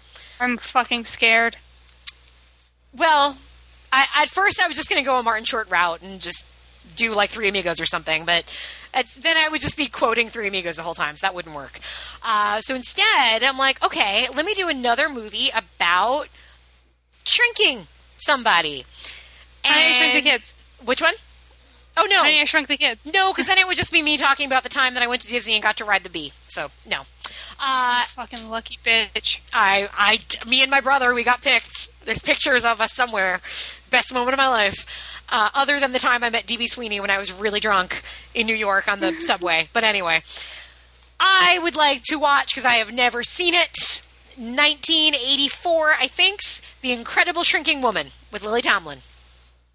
Did you just post about this somewhere? No. I literally just saw this go by on my Facebook. That's crazy. Like an hour or two ago, before we started recording. No, I am a huge fan shocking. of The Incredible Shrinking Man, which I think is a masterpiece, but I have never seen The Incredible Shrinking Woman. I've seen, again, it was always on TV. I remember bits of it, but I've never sat down and watched it, and I'm very curious how it is. Okay. So that's what we're doing next time. All right. Okay. So that's what we got. Folks, don't forget to come to our Facebook group at The Feminine Critique on Facebook. We're on Twitter, kind of, sort of. I haven't been on Twitter in a long time. I don't know. Dean's sometimes on Twitter at either ParaXteen or Feminine Podcast. Do we have anything else to tell the world about? I don't think so. Be good. Be kind. Let's make this world better. And how would RuPaul end this episode, Christine? You've been watching. You should know. I don't fuck it up, but well, don't fuck it up. Yeah. If you don't love yourself, how the hell you gonna love someone else? Can I get an amen? Amen. Amen. Okay. I'm so happy you're watching RuPaul. On that note, we'll say goodnight. I'm so happy. That little red-haired girl dropped her pencil. It has teeth marks all over it. She nibbles her pencil. She's human. It hasn't been such a bad day after all. Happiness is finding a pencil. Pizza with sausage, telling the time. Happiness is learning to whistle, tying your shoe for the very first time.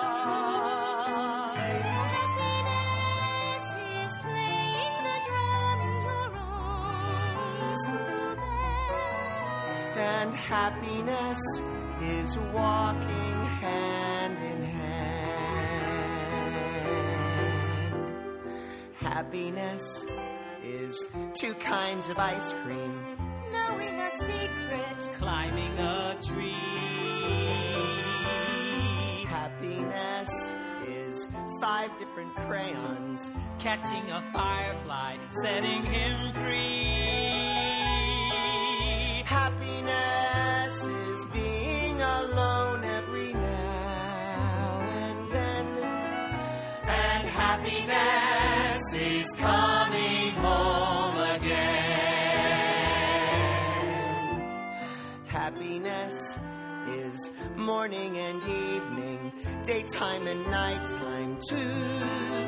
For happiness is anyone and anything at all that's loved by you. Happiness is having a sister, Sharing a sandwich. getting along. Happiness is singing together when day is through. And happiness is those who sing with you. Happiness is morning and evening, daytime and nighttime too. For happiness is anyone and anything at all that's loved by you.